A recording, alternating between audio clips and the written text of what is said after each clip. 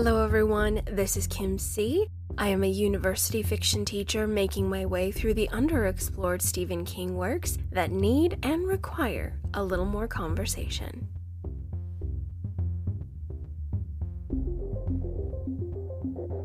Hello my friends, welcome to part 2 of 4 within our 4-part, 4 past midnight coverage. Last time, we climbed aboard American Pride Flight 29, headed to Boston by way of a time rip in our earthly dimension. We chatted all about the sci-fi mystery that is the Langoliers. I know it was a little bit of a bumpy ride, but we made it. I hope you guys enjoyed, for it is now 2 past midnight, which means I have finished the second installment in this 1990 novella collection, Secret Window, Secret Garden. Oh, guys. Listeners, hold the phone and shut the front door. King just decided to turn up the heat, did he not? Jehoshaphat, I was flipping the pages rather fast on this one, my dudes. Whoa! This one got spooky, this one got creepy. This story got downright unsettling, and then we have a crazy insane climax, and then bam, it's over. Secret Window, Secret Garden is a wild ride indeed, folks, and I'm so happy you're here with me to talk about it because I gotta talk about it. I'm bursting. So just like last time, once more, we have a wonderful author foreword before the novella begins, and I wanted to share a bit of it with you because it makes the entire premise absolutely compelling. Here we go. I'm 42 now, and as I look back over the last 4 years of my life, I can see all sorts of closure. It's as apparent in my work as anywhere else. In it, I took an outrageous amount of space to finish talking about children and the wide perceptions which light their interior lives. Next year, I intend to publish the last Castle Rock novel, Needful Things. The last story in this volume, The Sundog, forms a prologue to that novel. And this story is, I think, the last story about writers and writing and the strange no man's land which exists between what's real and what's make-believe. I believe a good many of my longtime readers who have borne my fascination with this subject patiently will be glad to hear that. A few years ago, I published a novel called Misery, which tried, at least in part, to illustrate the powerful hold fiction can achieve over the reader. Last year, I published The Dark Half, where I tried to explore the converse, the powerful hold fiction can achieve over the writer. While that book was between drafts, I started to think that there may be a way to tell both stories at the same time by approaching some of the plot elements of The Dark Half from a totally different angle. Writing, it seems to me, is a secret act, as secret as dreaming, and that was one aspect of this strange and dangerous craft I had never thought about much. Love it, love it, love it. Wow, guys. So in this novella, we have a foundation of misery and a little bit of Dark Half, which I haven't read yet, and now I super want to, but I think it'll most likely stay in my Halloween slot for this year, because word on the street says Dark Half is a little bit spooky. However, Secret Window, Secret Garden is rather rich and very deep and quite frightening. And I'm absolutely fascinated to learn that there are 2 novels to have in mind when we approach this novella. Absolutely fascinating. In this episode, once more, we're going to take the traditional formula to investigate this 146-page novella inside my copy of the 1990 American hardcover.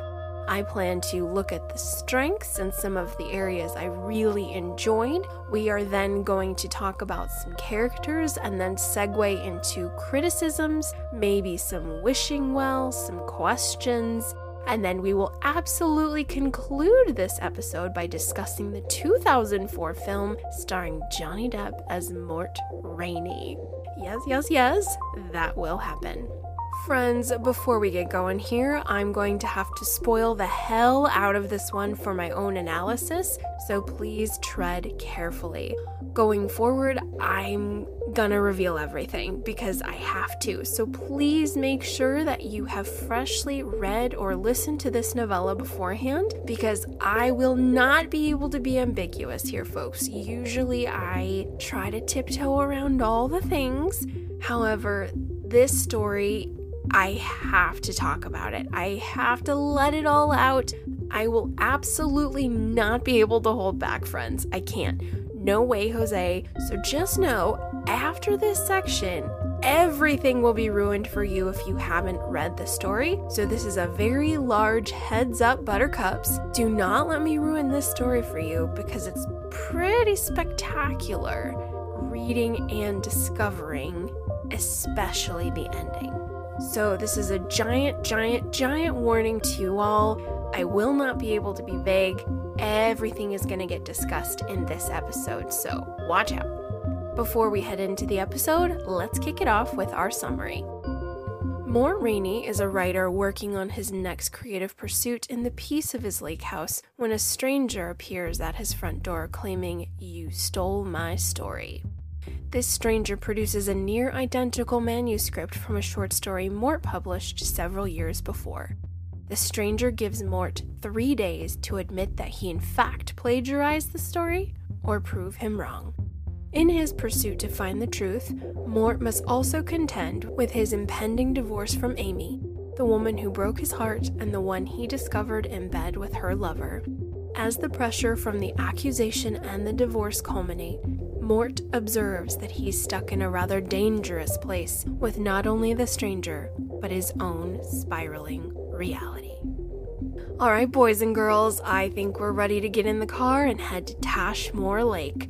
Make sure you've got your road sodas and some snacks for the journey because we won't be stopping till we get there. Let's start the show.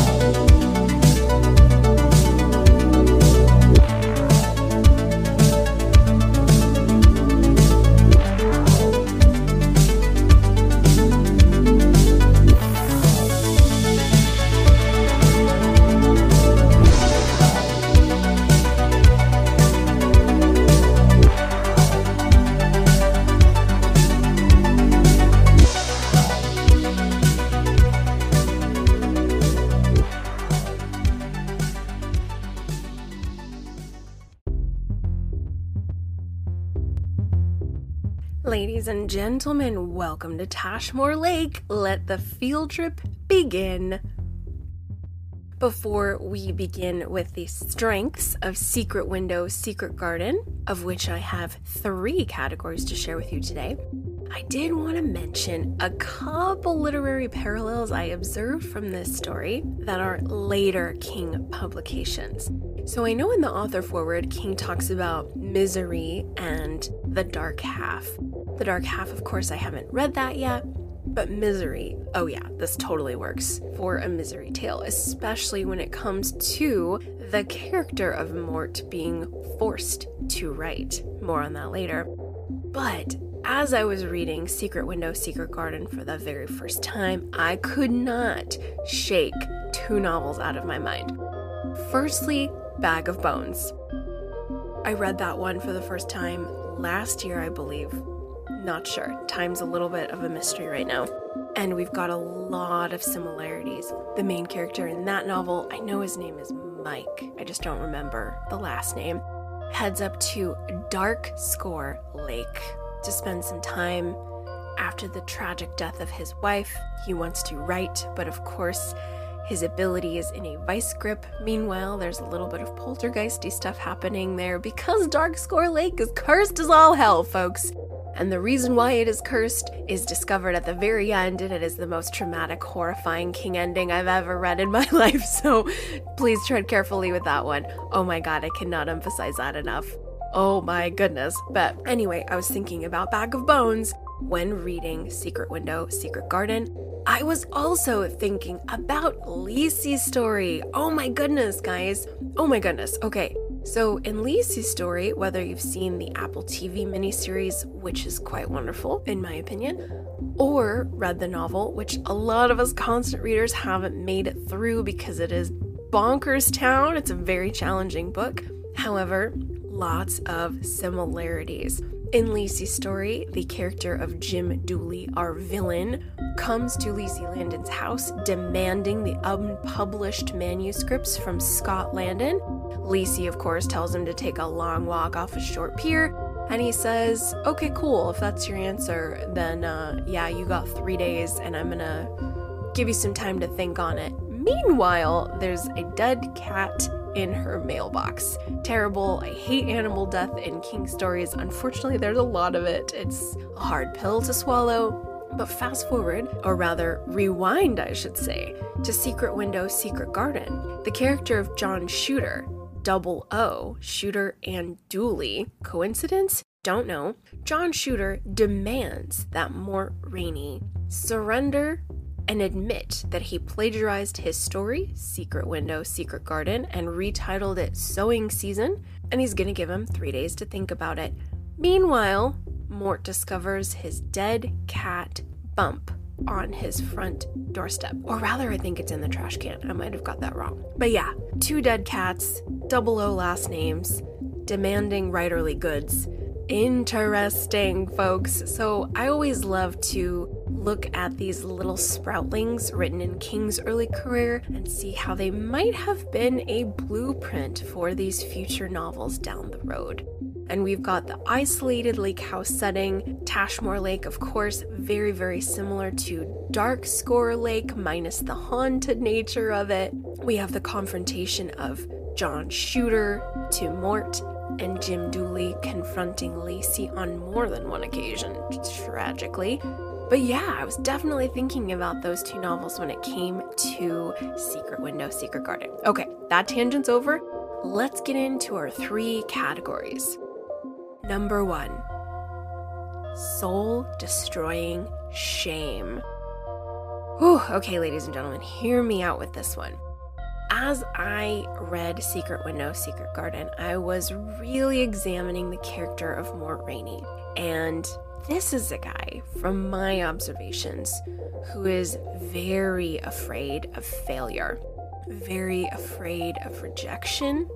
And he is one of those individuals, which there are a lot of us out there, who have some talent or some ability in a certain trade or skill, and they put all their money on it, guys. They put all their eggs in that basket. We see this a lot with professional athletes, which I bring up because I'm recording this very close to Super Bowl time. Professional athletes do this a lot, or rather those who want to be professional athletes. They have trained and played the game since they were children. They get into high school hoping to be recruited for a university team, and then after that, they hope to be drafted into the pros. The thing is, oh my goodness, guys, like, the statistics are astronomically dark to making the pros. They just are. It's just so hard. And oftentimes, these young, beautiful people, when they don't achieve their dreams, have no identity. They only know themselves as a football player, a baseball player, a soccer player, an Olympic swimmer, a snowboarder, a writer, a painter, a musician. They only identify with themselves in this one capacity and output. And so when that is taken away, whether by bad luck, circumstances, tragic accidents, permanent injuries, they crack, guys, because they don't have any identity outside of that. And it's so tragic, guys. I actually see this a lot with my students, and it's heartbreaking. It's heartbreaking. I have these amazingly talented writers, and they put their heart and soul into a story, and sometimes the workshop doesn't go well for them. They get a lot more negative feedback or questions or a lot more criticisms than they thought. They thought they wrote the most beautiful story ever, and then the workshop will really destroy them. And they can spiral a little bit. Suddenly they are incredibly emotional. They'll start to not participate in class as much because they're just in their head about failing, not being good enough. They're supposed to be good at this. They've been good at it their entire lives thus far. What's happening?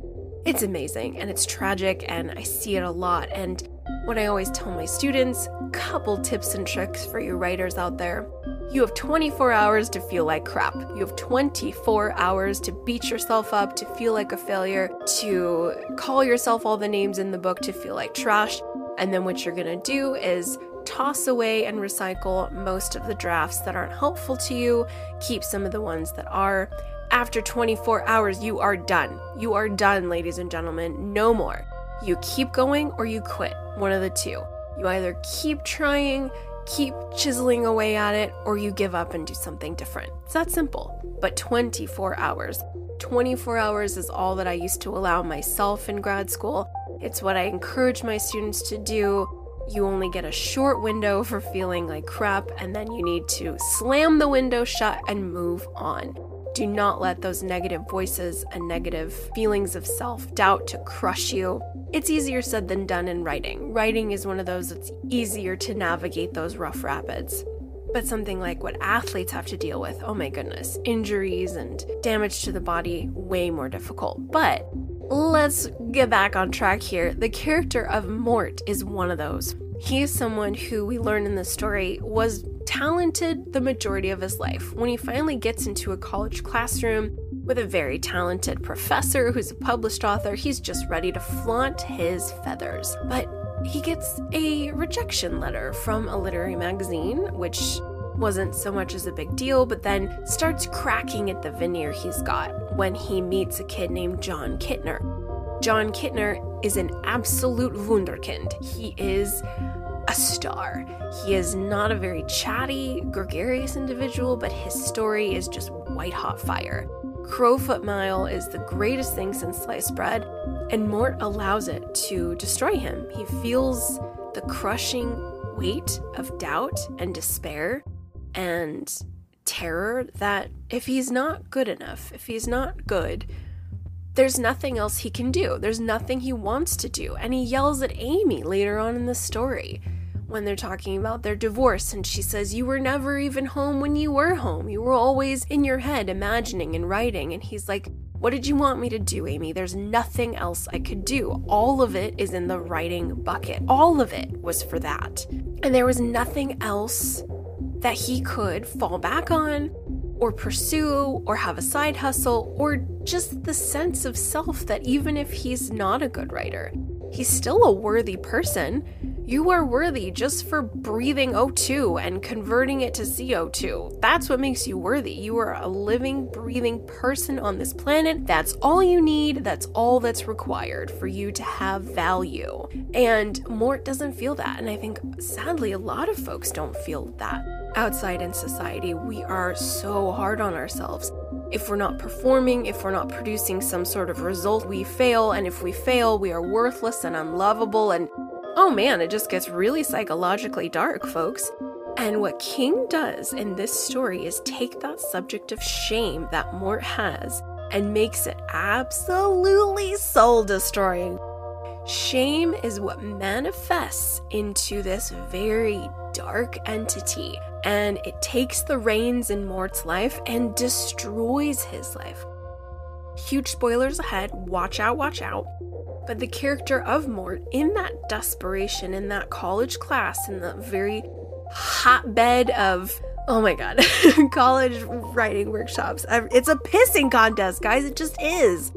You have to keep a level head about you, but everybody's trying to assert their talent and show their abilities, whether they want to or not. I see it all the time. Whether they're trying to be cool as a cucumber or really relaxed, it's always a competition, a creative competition. And that's just something you have to keep in mind when you're in that setting. However, Mort takes it too far and commits the worst sin you could ever commit in terms of publication and trademarking. He plagiarizes. He steals this guy's story. He steals it, puts a new title on it. I think he does. I hope he does. He might have turned it in as Crowfoot-Mile. Oh my god. But steals this guy's story, gets published, receives all the glory. Future success is connected to that lie. And thus the snowball starts to roll down the hill. This lie, little lie, big consequences. But the shame that Mort feels about that lie, about the imposter behind the words, really starts to eat away at him. So then when we meet Mort at the beginning of the story, he is at the end of a marriage because Amy, via her philandering, her physical copulation with a different man in secret, another lie, is declaring to Mort, you're not good enough. You were not a good enough husband. You were not a good enough partner. You failed. You failed me. You failed our marriage. You failed as a husband. That's all Mort is hearing. And he's already in that zone of beating himself up as you are not a writer. You are a fake. You are a liar. You are an imposter. So now there's more of that coming into the frame. So we have a guy hearing a lot of terrible things about himself, and that shame inevitably destroys him, my guys. Oh my goodness, yes it does. So soul-destroying shame is at the heart of this story.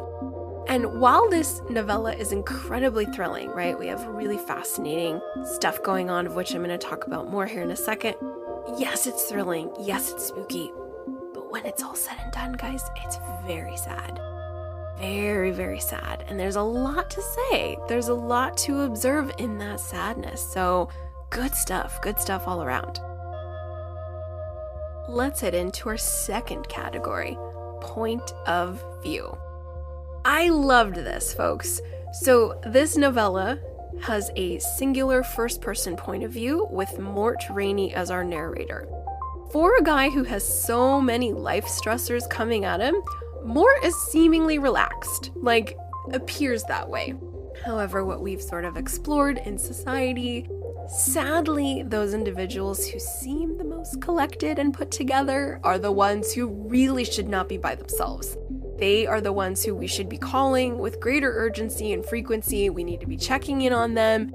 Mort is one of those. He seems like he's relaxed and good to go, but on the inside, when he's alone, when he's in the silence of the Tashmore Lake house, or trying to take a nap on that couch, this guy is spiraling and falling apart. But King gives him the entire story to narrate up until the end. So in the third act, we have a lot of crazy stuff happening, guys. Whoa, tons of action, a lot of violence. It's really frightening. And then at the very end, the last few pages, the point of view switches to Amy Rainey, right? When everything starts to boil over, King snatches the POV from Mort. Things go a little off the deep end, yes they do, and then Amy finishes telling the story. So it's incredibly effective, guys, because the entire story we're feeling okay with Mort. We might have one or two little inklings of something might not be right, but right when we get to that third act, we realize that our reliable narrator is no longer reliable. No. So we gotta sidestep it out of this party and run away from Mort, because no good, guys. No bueno, danger, Will Robinson. That's what happens to Mort. And then Amy narrates the last half of the story. Incredibly successful. Really, really enjoyed that. And then my last category is one of my favorite devices that King uses in his stories. Oh, it's so good. That is the isolated setting. We have this all over the place, we really do. It works so well in Gothic novels. When I was in school, I had to learn all about the moors in my Brit Lit classes. Craggy, cloudy, windy, desolate. And then, of course, you put some characters in the moors, surrounding them with this isolated, cold darkness, and let the drama begin. But King, of course, has some pretty spectacular isolated settings within his work. We, of course, have two in Sidewinder, Colorado. We've got Annie Wilkes' cabin in the middle of the Colorado woods. We also have one of the most famous ones of all, and that is the Overlook. But as I mentioned earlier with Bag of Bones, we've got Darkscore Lake. In this story, we have Tashmore Lake. We have isolated settings everywhere, guys. They are wonderful locations to position your pieces and to put somebody with some issues in the quiet of their own mind and let everything boil over. And that's exactly happens with the character of Mort. Mort is someone who should not have been by himself.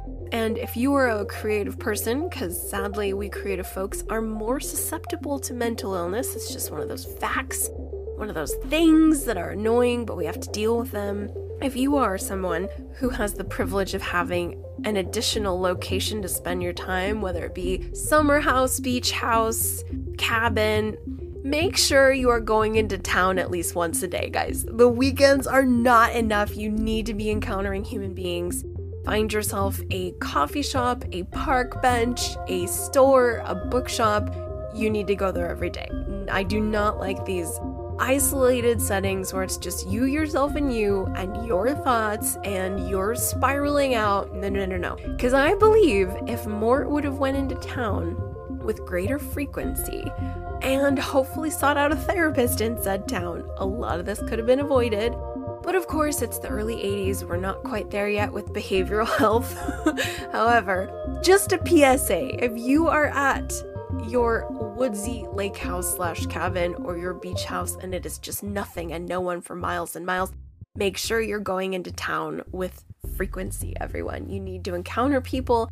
You need to be around humans. Do not let your thoughts roam wild all by yourself. Freaks me out. And we know in Stephen King stories, this is the path to madness, guys.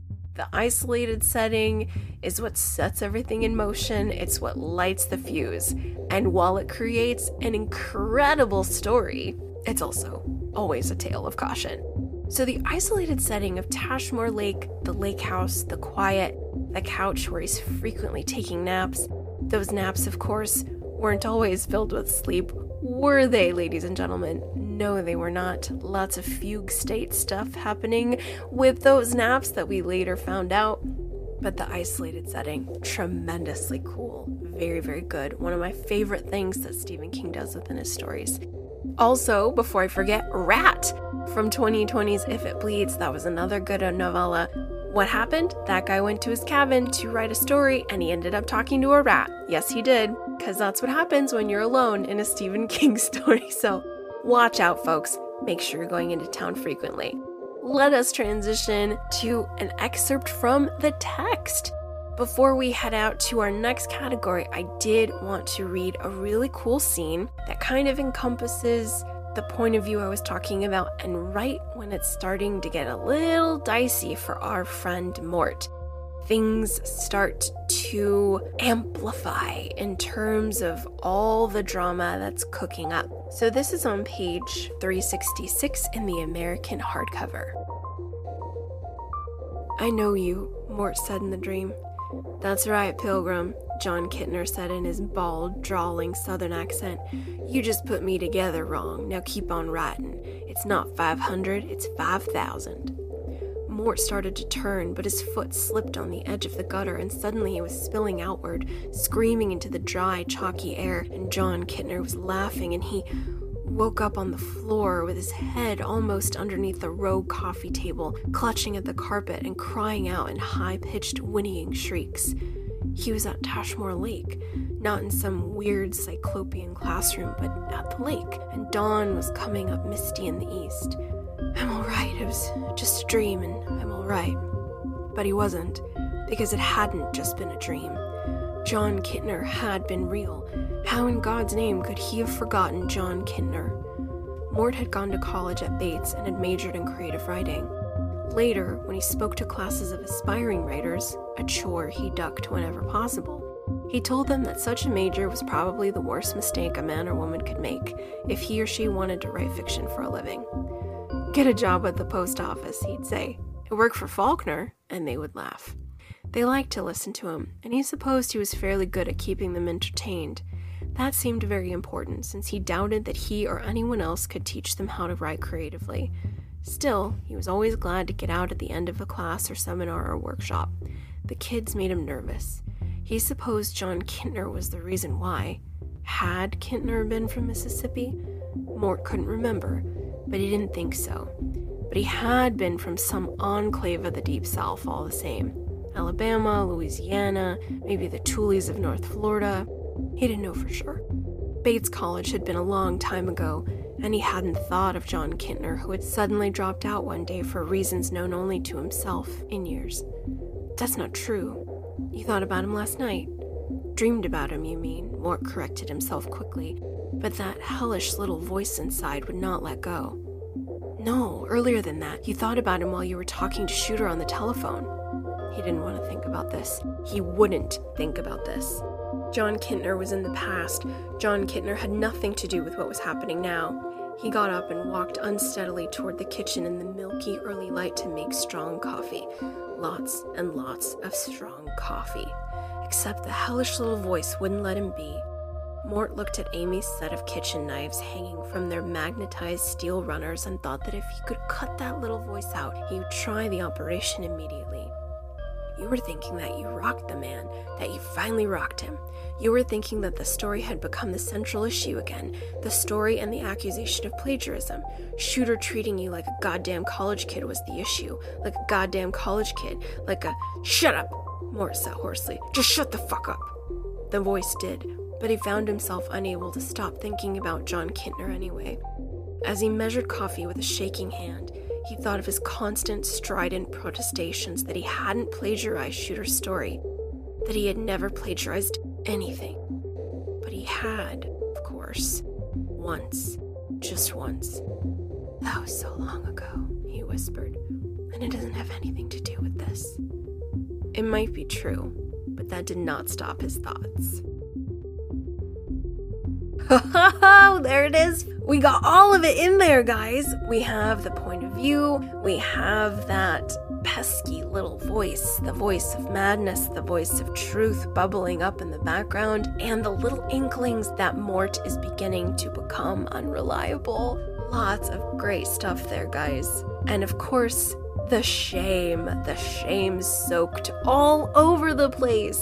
So to recap our strengths for Secret Window, Secret Garden, we have soul-destroying shame as the main theme of this story. We also have great success with the point of view. Mort has it the entire time until the very end it's snatched away.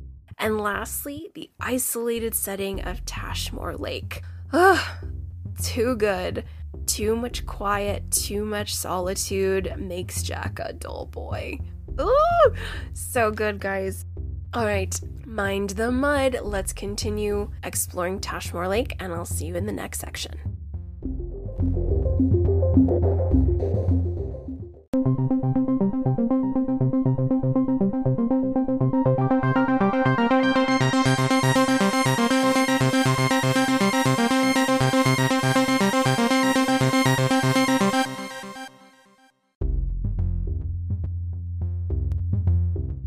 Okay, wee ones, let's talk about some characters.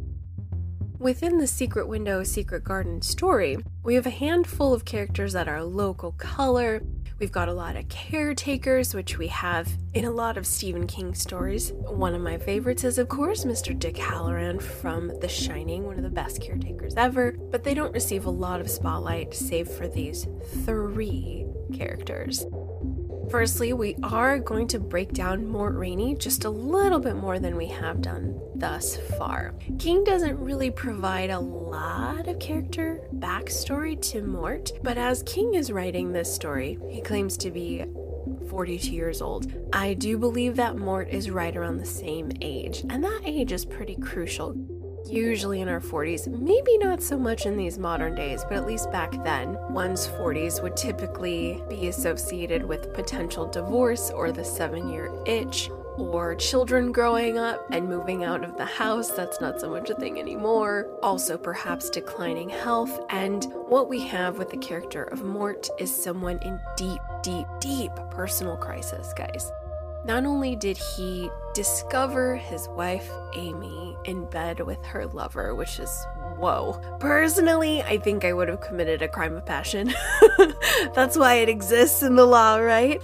I would have snapped. Don't think I would have been able to peacefully exit that scenario, but Mort does not choose violence, and I think the reason he doesn't definitely adds to the fracturing of sanity down the road.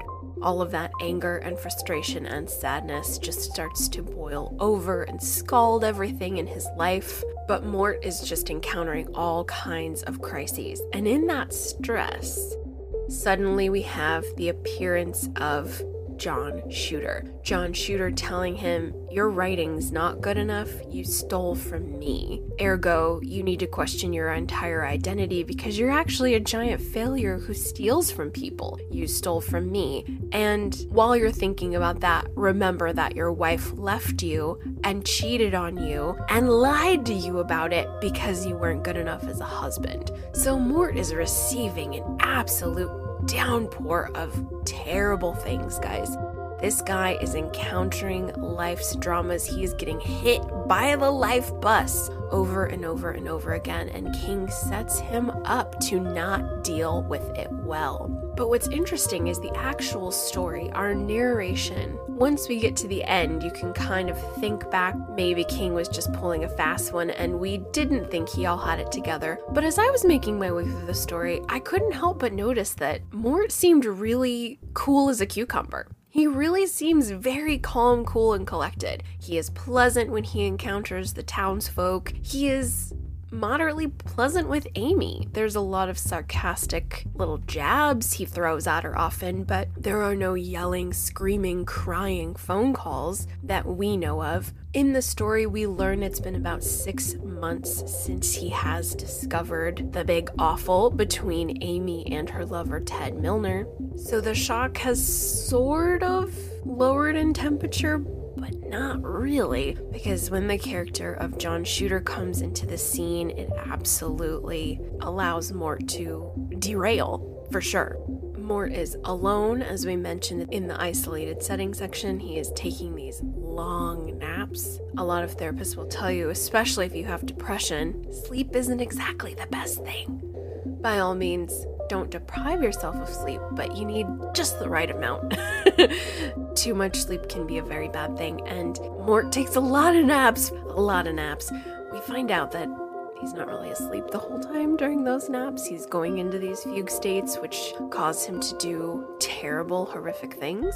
More on that later. But Mort is seemingly an okay individual, which we've been exploring societally in the last few years, how oftentimes the people who really appear like they've got everything under control are absolutely not okay, folks. They are the ones we do need to call and check on. They should not be by themselves in isolated settings. These are the ones who we need to keep in our sightline and in our thoughts, because it's the ones that just seem the most put together, and then we are absolutely horrified when they snap or suddenly commit suicide, and it's like, oh my god, oh my goodness. But the next character I do want to explore a little bit is John Shooter. So the physical descriptions of John Shooter in the story tell us he is sort of tall and thin and very reminiscent of the guy in the painting American Gothic, if that one comes to mind. If not, you can Google it. Just kind of a sallow-faced older individual with a very large black hat atop his head. I was thinking of Wilfred from 1922 with this description, but I was also channeling the Amish or something that is very, very country and farm associated. This black hat with a wide brim. He drives an older, maybe 1960s vehicle, if I'm remembering correctly, with Mississippi plates. Mississippi, for those listening outside of the USA, Mississippi is the poorest state in America. It is. Those are the facts, folks. Statistically, Mississippi is one of the most disenfranchised states in the Union. Doesn't have a lot going for it, struggles in several areas. So it's kind of interesting as the reader when we're piecing together some information on the character of John Shooter. What's also interesting about John, he's rather brazen, yet still polite, and seemingly not in a hurry. The Southern way of expressing oneself can be a little bit more on the languid side, depending on where you're from. It's one of the reasons why Southern accents are so charming. But John Shooter is very matter-of-fact, yet kind of polite, and he says, you stole my story, and I want you to A, admit what you've done, tell everybody that you stole it, and then later on in the story we learn, and I want you to write another story and give it to me. That's what John Shooter asks him. He gets right to the heart of Mort Rainey and has him do something that he would absolutely hate / cannot do. The reason why he does this, of course, big spoiler here, please pause now if you don't want to hear it. The reason why he does this is because Mort Rainey is John Shooter, everybody. John Shooter is a figment of Mort's imagination. He is a part of him that is coming out, this trauma-filled slice of the past that has been long buried by Mort. John Shooter has manifested to get Mort to deal this stuff. He's been burying a lot of things, a lot of past sins. And one of the big sins we learn about is the fact that in college, Mort did copy the story from a classmate, John Kittner, someone who may have in fact been Southern, but had a really amazing story. He was talented, and Mort was so insecure. He was so uncomfortable by how talented and powerful this kid was. His literary ability was much stronger than Mort's. Mort decided to commit the worst sin you ever could commit when it comes to publishing and plagiarize. Absolutely steal this kid's story and put his name on it and receive all the glory and publication from it. Ugh, it's terrible. It makes me sick. Oh man, oh my god, I don't even want to think about if a student of mine did this. It would be bad, guys. It would be bad. And I hope that they never do. But John Shooter is, of course, the manifested shock and trauma within Mort that he hasn't been dealing with, he hasn't been confronting, and it manifests into something rather terrible. And this is a really fascinating story to observe in modern day, guys, because technically speaking, with therapy, I think a lot of this could have been prevented, of course. But it is a scary story, so King is giving the reader the worst case scenario. What would happen if XYZ was put into place and nobody did anything about it, and it just got worse and worse and worse and worse and worse, and go? And that's what the story is about. So Mort and John Shooter are actually one person. So when we look at characters, we're kind of looking at both of them as one, which is pretty fascinating.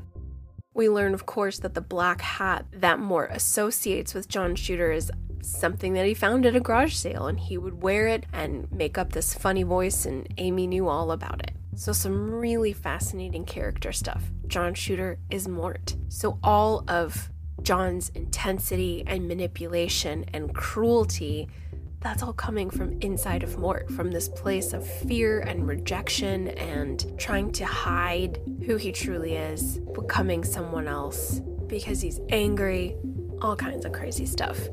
Really fascinating when you step back from this story and examine these 2/1 character.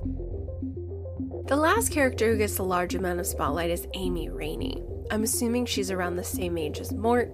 Amy, of course, tells Mort she hasn't been happy for several years. However, she tells him this after she has the affair. She says, I haven't been happy in years. When we've been together, you've just been so absent. This is something she definitely should have communicated before her affair, of course, but then we wouldn't have a story without it. Amy makes some poor choices with Ted Milner. Ted was actually much more righteous and forthcoming and wanted to go to Mort with their relationship, but Amy was the one who snuck around. She is apologetic for it, but I don't know if King tries to make the reader like her. I think the reader's pretty indifferent for the most part. We are happy that Amy just wants to move on with her life. She just wants to sign the divorce papers, split up their assets, and go about their separate ways. That's sort of her goal. She wants good things for Mort. She just realizes she was unhappy. She made some poor choices, but ultimately, let's move on with our lives. So Amy's kind of mature in that regard, but the one area of the story I kind of shook my head at, King has a line where I believe Mort and Amy are on the phone and Amy says, "I didn't go around with multiple guys, it was just one."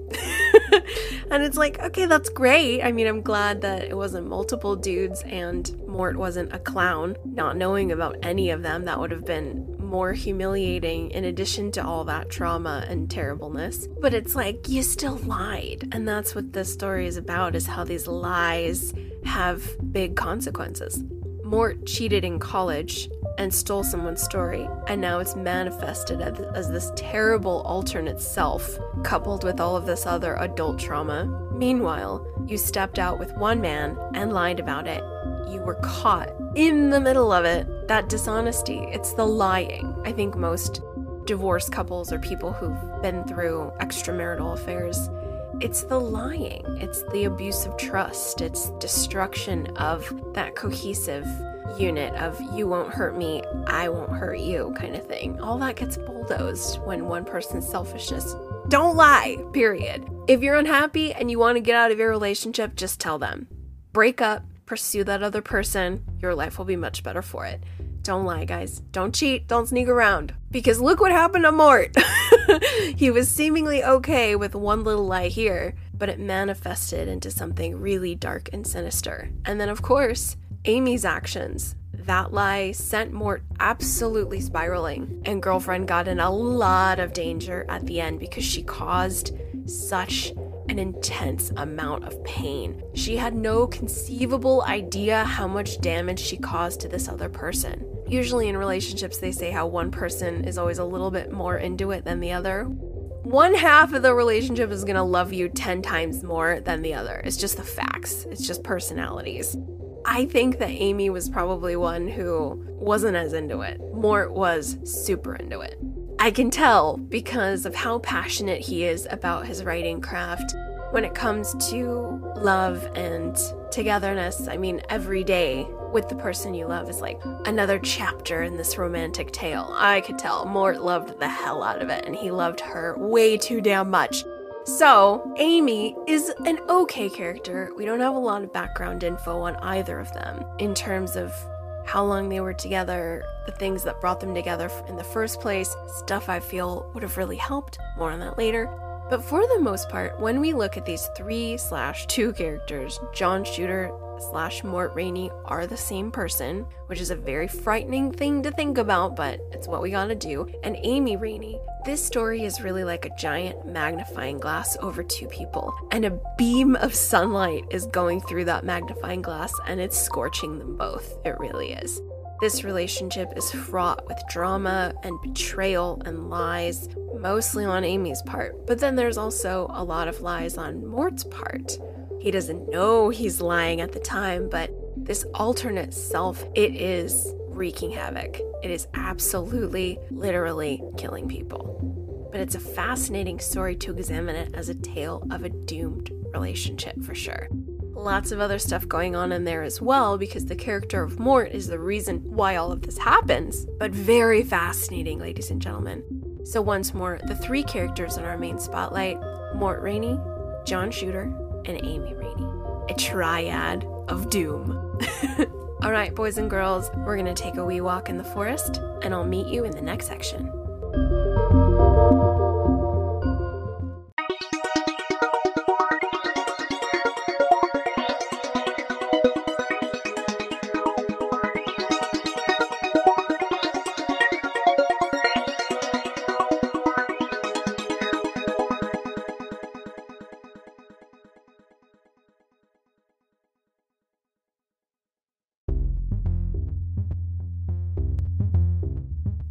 Okay, friends, gather near. This is the criticism section, where we're going to examine some areas that fell flat, as well as a few questions, and then we're going to talk about the 2004 film starring Johnny Depp as Mort Rainey.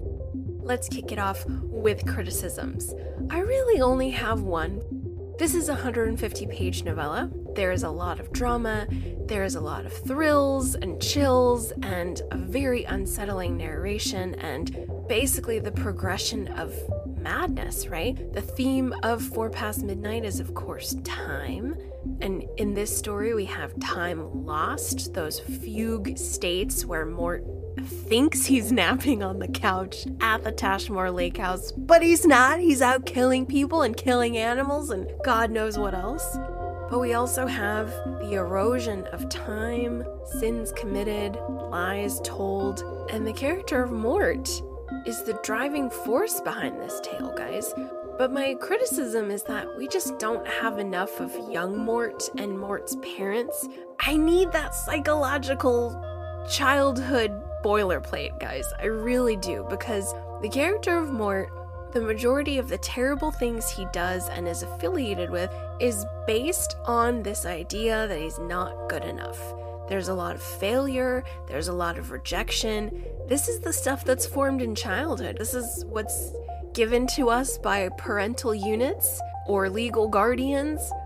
This is that stuff that they imprint on us. Sad but true. You can get this from birth order. As the oldest of 3, I got a lot of stuff.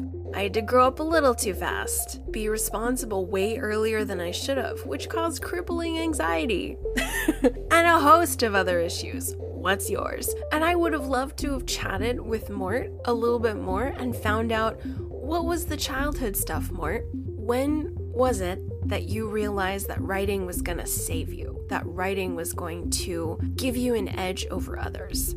You're good enough at this. You are skilled enough at this to avoid XYZ or receive this reward. I wanted a little bit more character development when it comes to Mort and Amy. I don't know if we had a lot of background detail on why they fell in love in the first place. There may have been a couple isolated areas within the story of being attracted to each other or early dating, but it was so cursory, guys. We just don't have enough. King brings us this hefty dump truck full of this guy on the edge of a cliff in terms of life stressors, right? Career, relationship, both in the toilet. He's ready to snap. And then we also have this long buried sin that has resurfaced and manifested, and it's absolutely all-consuming now. But when it comes to John Shooter, I mean, was this the only time he had ever come out? It seems that way based on Amy telling the reader at the very end, that point of view switch I told you about earlier. Amy telling the reader about Mort buying the hat at a garage sale and talking in a funny voice whenever he would put it on. But was something like John Shooter something in childhood? I need childhood, guys. So my main criticism for Secret Window, Secret Garden is I need a little bit more background info on both Amy and Mort. I think King, as we all know with his writing style, just went after this. He had the setting, he had his main character, and he slowly started chipping away at this guy's sanity with these life stressors, and then we have a very climactic ending, and then boom, Amy has the last word as Mort has exited the novel. But in order to really make this story resonate a bit deeper with me is give me some more Mort. I need some childhood stuff. Because the earliest we go back is in college when he first decides to steal John Kintner's story, Crowfoot Mile, and then he submits it as something else. It might have been Crowfoot Mile. Man, he might have been brazen enough to keep the title. What a butthole. Don't remember. He might have titled it something else. But he first steals from John Kintner in college. As far as we know, he never ever did it again. But that sin of being an imposter, of not being good enough, not being worthy, not being capable, all of this is just a chisel. It's really Andy Dufresne-ing him at the walls of Shawshank, right? Mort is the walls of Shawshank, and he's just being chiseled away by self-doubt, crippling regret, and shame, like we talked about in our first section. But that all had to start somewhere. That can't just erupt in your mid to early 40s and then you go off the deep end and start killing people. No. All of this started when he was a wee little one. We don't have any mention of his parents. We don't have any mention of his siblings. We need some of that psychological grout, guys. We need the yucky early formative years before college, right?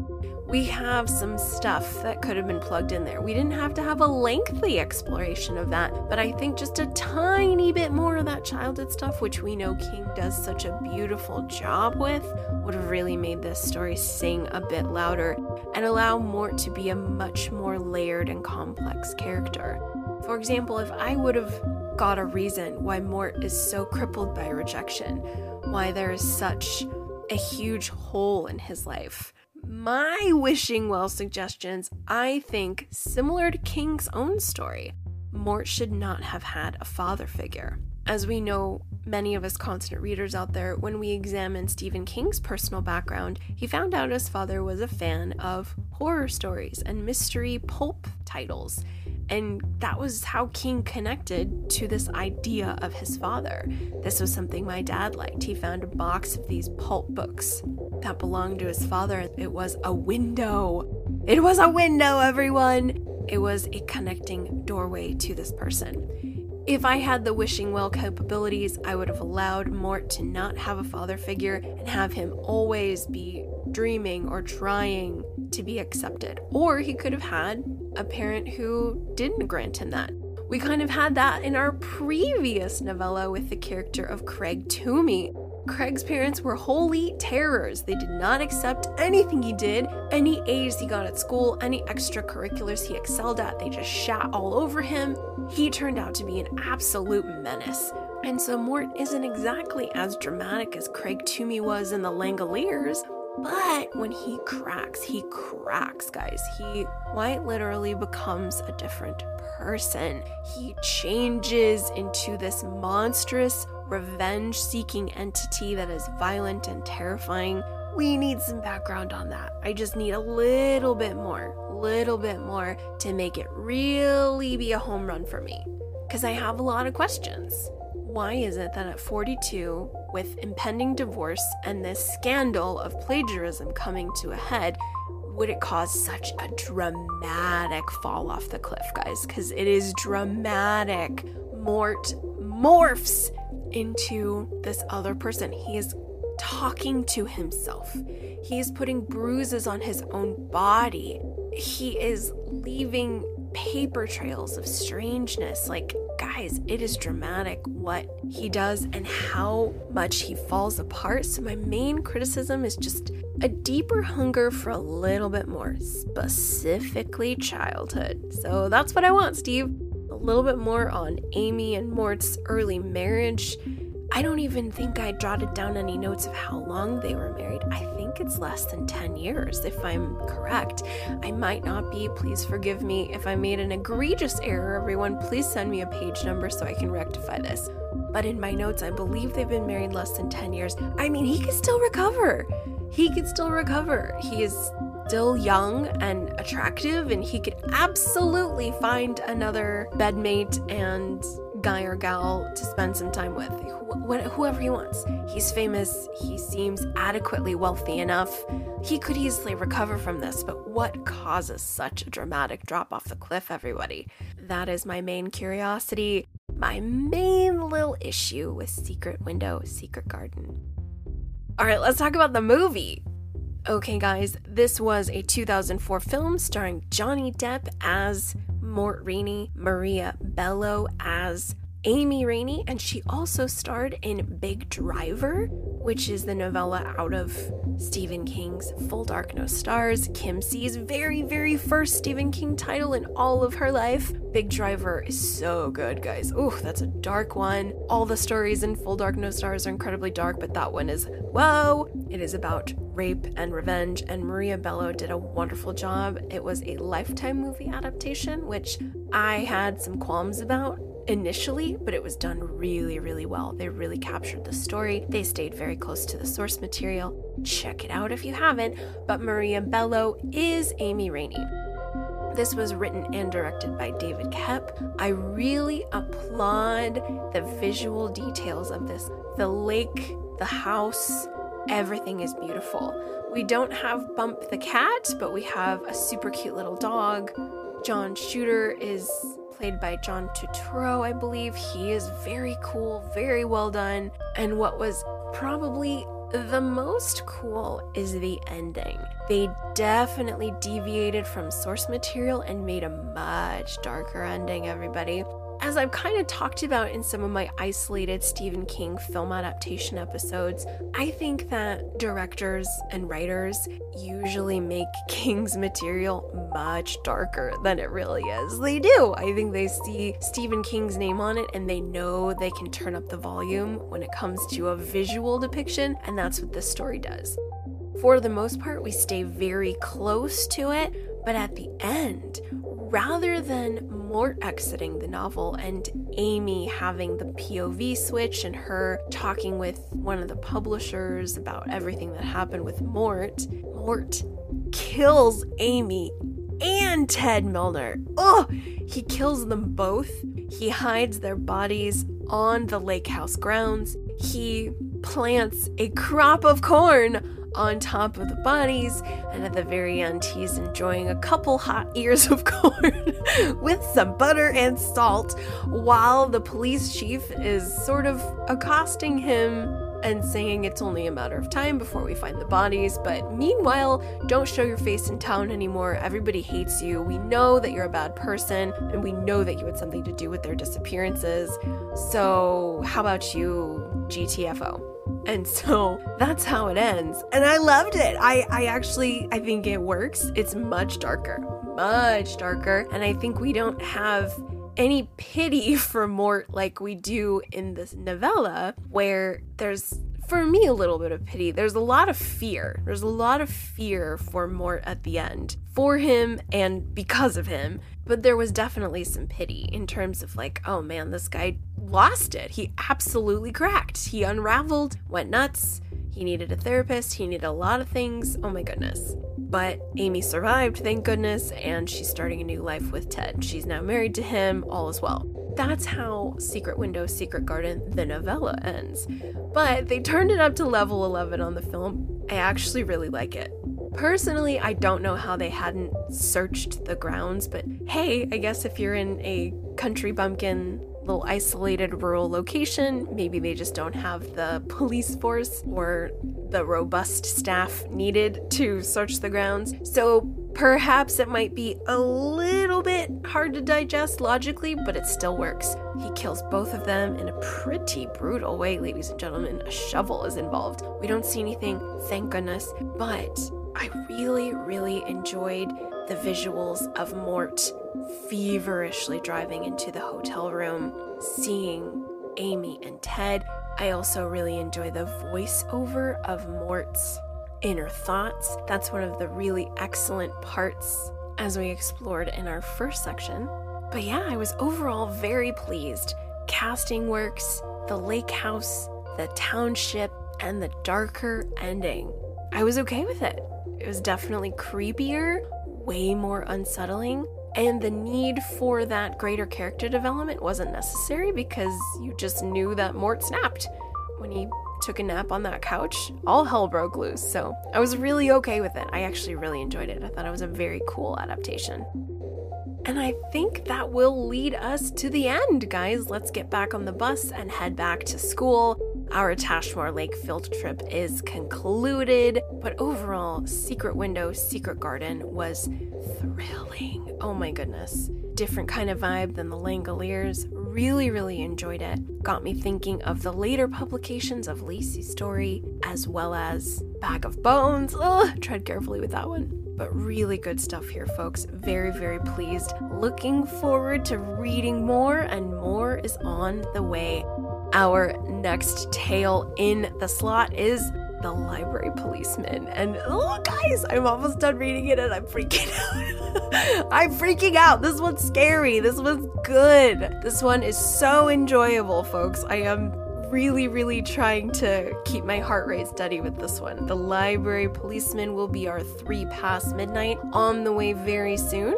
But thank you all so very much for listening. Thank you for joining us and spending some time with the show. If you have not said hello yet, feel free to hit us up on any of the socials. Please share the show with a friend, and I'm always answering emails at underratedsk@gmail. If you've never written before, long-time listener, first-time writer, I would love to hear from you. Let me know your thoughts on the show, favorite episodes, recommendations for future King titles to explore, all that good stuff. I will answer you back promptly, but until then, please review and rate the show whenever you get a chance.